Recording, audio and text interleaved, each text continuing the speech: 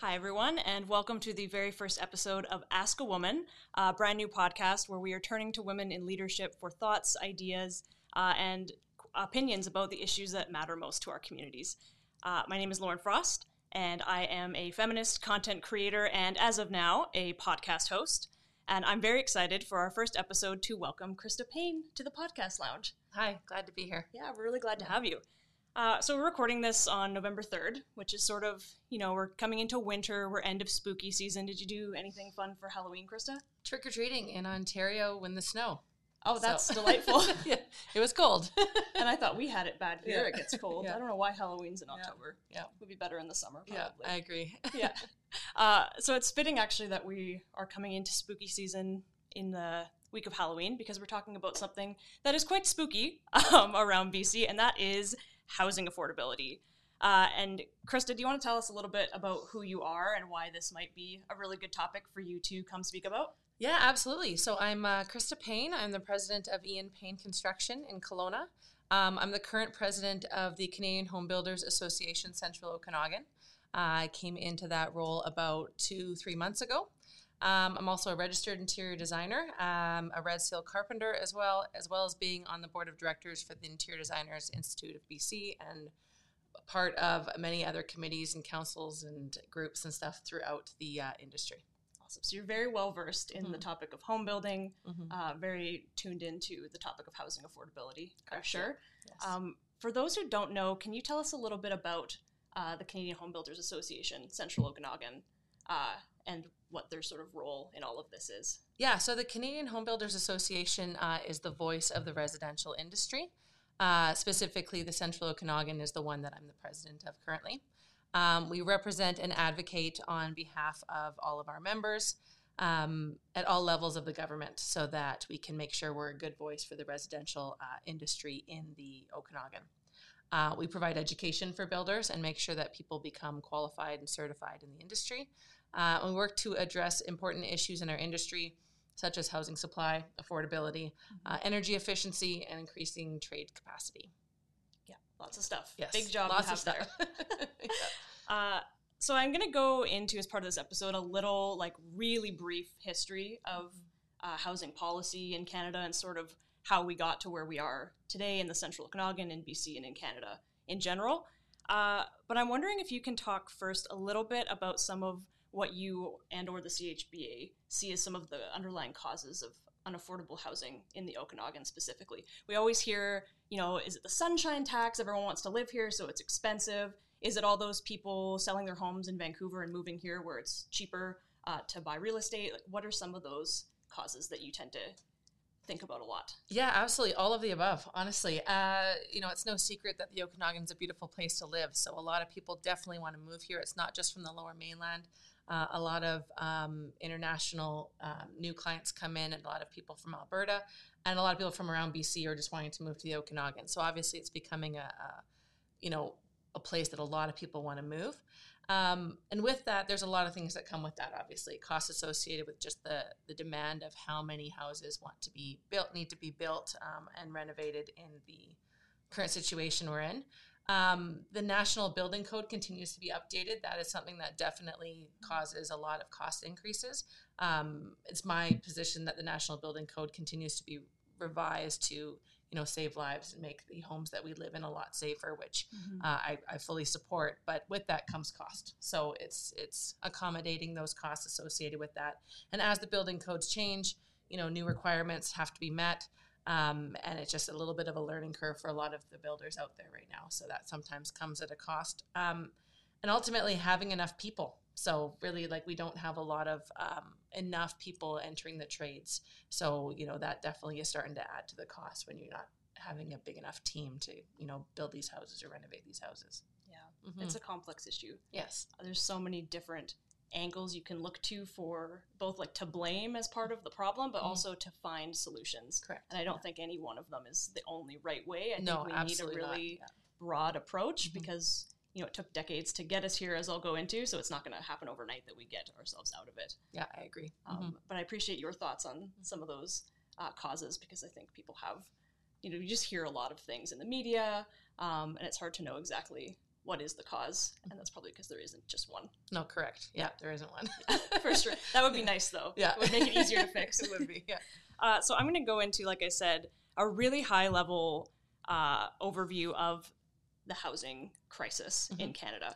I'm not starting way back when, because we'd be here for a long time. Yeah. But I think it's important to sort of understand all of the history behind this, because I was born in the 90s. It feels to me like it's always been like this, but that's not the case. There was decisions made. There was some different world events that contributed. So I would like to chat a little bit about that for the audience's benefit and for my own as well, and maybe for yours as well. I don't know how much of this you know in detail. So that's good.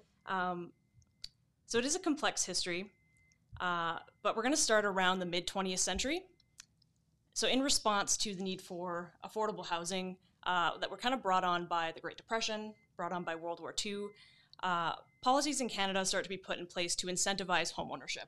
And this is something that's a little bit new. Like before, people would rent a lot more, and now we're starting to see a real push to get Canadians into the real estate market. And this includes the National Housing Act. And essentially, all of this culminates over the course of a decade. The federal government creates policies to improve the lives of 3 different groups. And this is a report I read. I think it's from the 90s. I can't remember. I'll put it in the description so people can read it. The 3 different groups, they broke it into: 1, those who could afford to build their own homes without assistance; 2, those who could pay market rent or, given some financial assistance, eventually own their homes. And the 3rd one is those who cannot afford to pay the rents for satisfactory housing. And those are the people who are living in overcrowded situations. They're just not living a good life in terms of housing. So in response to this, the government puts lots of emphasis on a couple of things. One is the construction of public housing and purpose-based rentals. So that's the idea to help the lower third who can't own their home right now, just to get them into something that's a little bit better, right? Makes sense. And then there's homeownership assistance programs and incentives that are helping the other 2 groups, the people who can and want to own their homes. And so this really changes the scene for Canadians, and we start to see lots of rentals being built until the 1980s and 90s.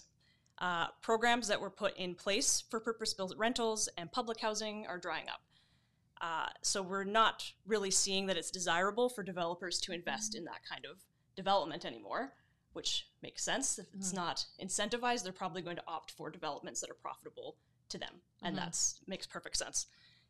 In a report I found, City of North Vancouver, this is really interesting to me. Over 2,000 rental units were constructed before 1980, and then between 1980 and the 2010s, there was 0. Wow.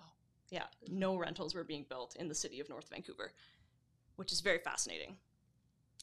2000s hit, and we start seeing that wave of international buyers, which starts to drive costs up and make housing even more unaffordable, especially in BC, but all across Canada, really. And that's sort of how we got to where we are. So we're in a position where many people, including myself in BC, are renting. We'd love to own one day, but it's very unattainable at the time, especially if we live in an urban center.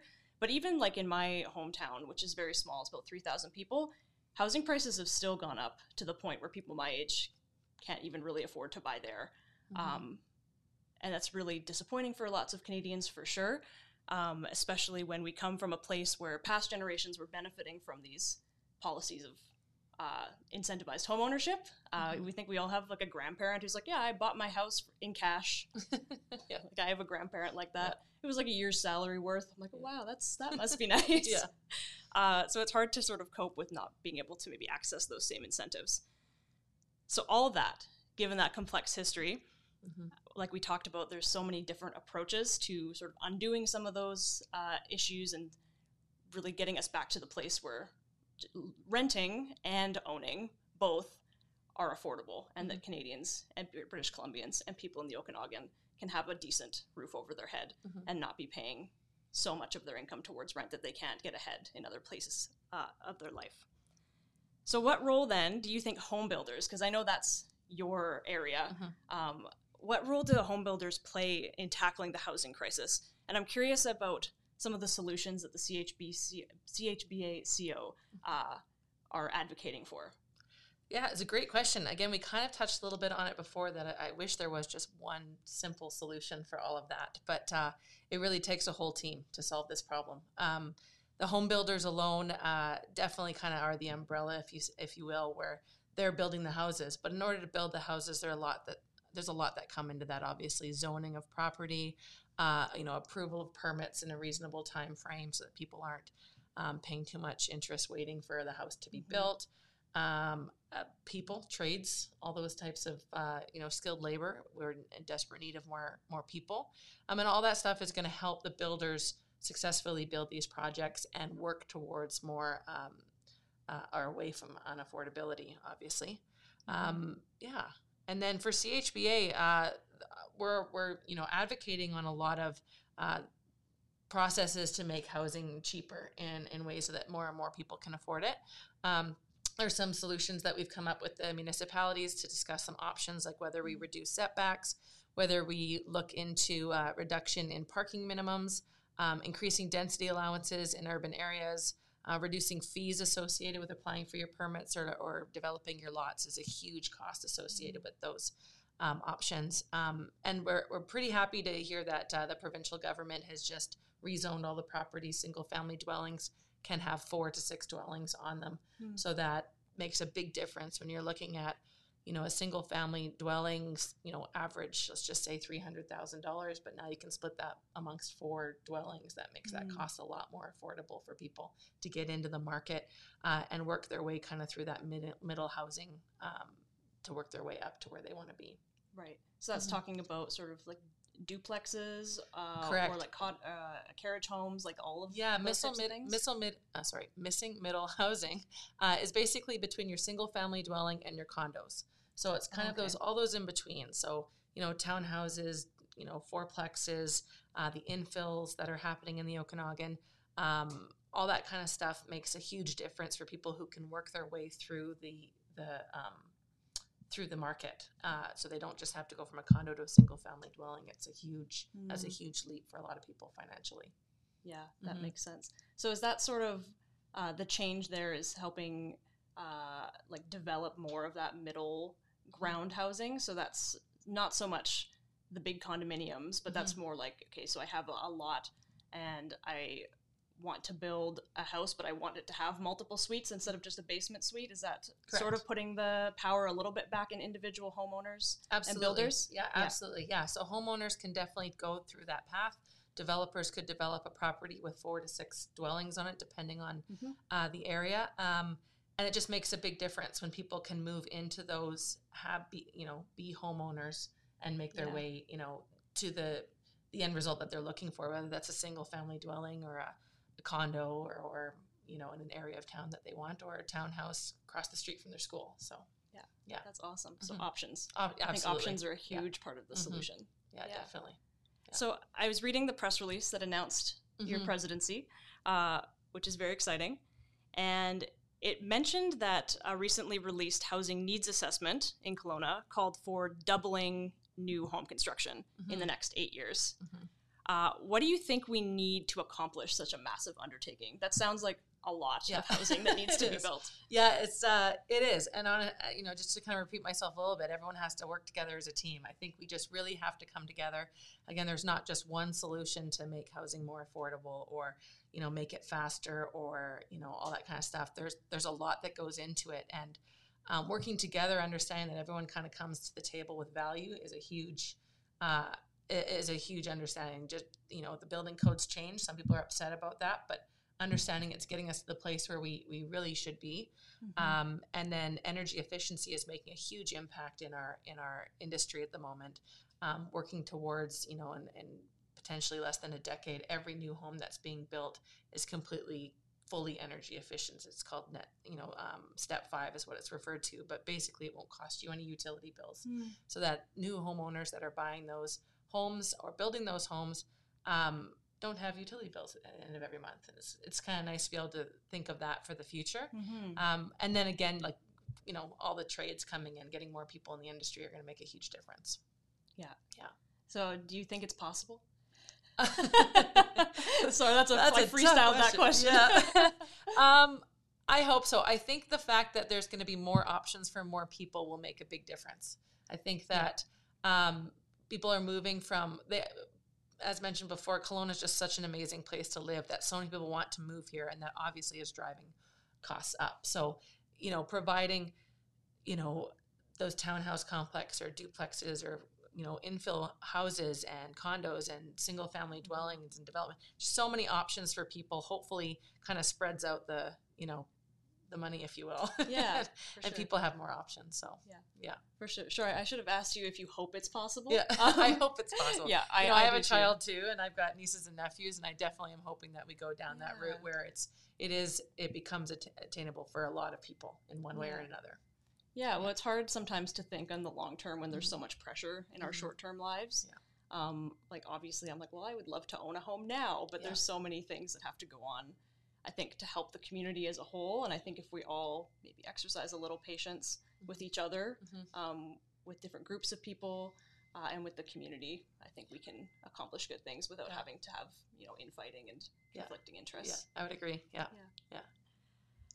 So like many social issues, which I think housing affordability is in one way or another, it does inherently impact women and other marginalized communities. It tends to impact them both differently and in a lot of ways more severely. So why do you think it's important to have diverse voices represented on the CHB, AACO, and any other relevant organizations or agencies? Yeah, absolutely. I think it's very, very valuable to have people of all different backgrounds and all different types kind of join together and make decisions. I'm part of the Women in Construction in the Okanagan, and we are a fantastic group of women, like the ones on our committee. There's 10 or 11 of us that all come from completely diverse options, but also kind of the same, like also kind of, found our true kind of calling in construction and just love it. And it's, we're working hard towards getting more and more women to understand their value in this industry as well, but also the fact that there is a fantastic career choice here for obviously everybody, but women as well in this industry. And then on the CHBACO front, we have, I think, one more female than male right now on the board of directors. We had our first female president, Cassidy DeVere, about 2 presidencies ago. Then I'm the 2 later is me, and then we've got our second VP as a female again. So we're working towards keeping that equality and pushing towards making sure everyone feels welcome. That's awesome. It's good to hear that there's a shift in so many industries where maybe women were typically in decades past sort of pushed out or not even far enough away, like not even allowed to be a part of. It's great to see that so many industries are shifting almost the other way, or at least to parity and having equal number. Absolutely. Of folks. And it's come a long ways. When I first started in the industry in the Okanagan about 10 years ago, working for my dad's construction company, it didn't seem like it is now. Like it has changed so much in the industry now. I meet more and more female builders, and more often I'd say probably over the last 3 to 5 years, it's gotten to the point where the clients don't even question it. They're just, yep, this is my builder, and it's not weird. Yeah. That's good. And I imagine too, because you keep mentioning the importance of getting more people into trades to fill the demand for new buildings. If you're not actively encouraging 50% of the population to join, I feel like that's probably counterproductive. Yeah, I would agree. Yep, definitely. Yeah, so we're working really hard on getting more people in. We've the Women in Construction has raised a whole bunch of money in this past year. We're giving out bursaries to not only high school students, but what we're kind of referring to is those women that are changing careers, whether they're they have a career already and now they're thinking, I'd be really good at running in my construction company or a plumbing company or becoming an electrician. I've always been interested in that. And so we've got that bursary for those females as well. And it's almost everyone on the Women in Construction Committee didn't start this right out of high school. And that's a fantastic story for the way a lot of people got into this industry. But we also need people right out of high school. We need people now. Yeah. Yeah. For sure. Yeah. I believe that's all that I had to talk about today. Okay. I really enjoyed having you on this episode. I think that it was really great and enlightening to hear some solutions rather than just talking about the problems. I know I'm really interested in asking people who know what they're talking about better than I do about what's going on. And that's really the vision behind this podcast, is to ask women about it, because women have so much to contribute in all areas of expertise. So I'm really grateful that you came along this journey. Thank you. I really appreciate it. Yeah. Yeah. Do you have anything that you want to direct people's attention to? Anything to plug or ask our listeners to do? Yeah, if you reach out, contact the CHBACO website. There's a lot of opportunities through there. We're going to have a women in construction kind of contact through there. And really just, there's a bunch of events that are on that website that people can come and just join in and meet people. The CHBA BC, the provincial association, is working towards creating a mentorship program, which I think is going to just take off. So anybody out there listening who wants to become a mentor or is very interested in finding a mentor, please reach out. And just understanding that this industry has so many opportunities. It is not just that, that person you see on the side of the road doing construction. There are probably 300 different opportunities that you can join in. So, yeah. And you and I and other women in the community have talked about that before. Yeah. Like, I think people don't understand the full breadth of trades. Yeah, so definitely check out some of those resources that Krista mentioned. Even if you're just thinking about construction as a career and you're not there yet, I'm sure there's something for you and somebody who would love to talk to you. Yeah, absolutely. Yeah. Awesome. Well, thank you so much, Krista. And thank you, everybody, for listening. If you like this episode, please subscribe to the Kelowna Now YouTube channel. Share the episode with your friends. It would mean a lot to us to get this wonderful little podcast out to more of the community. So thank you so much.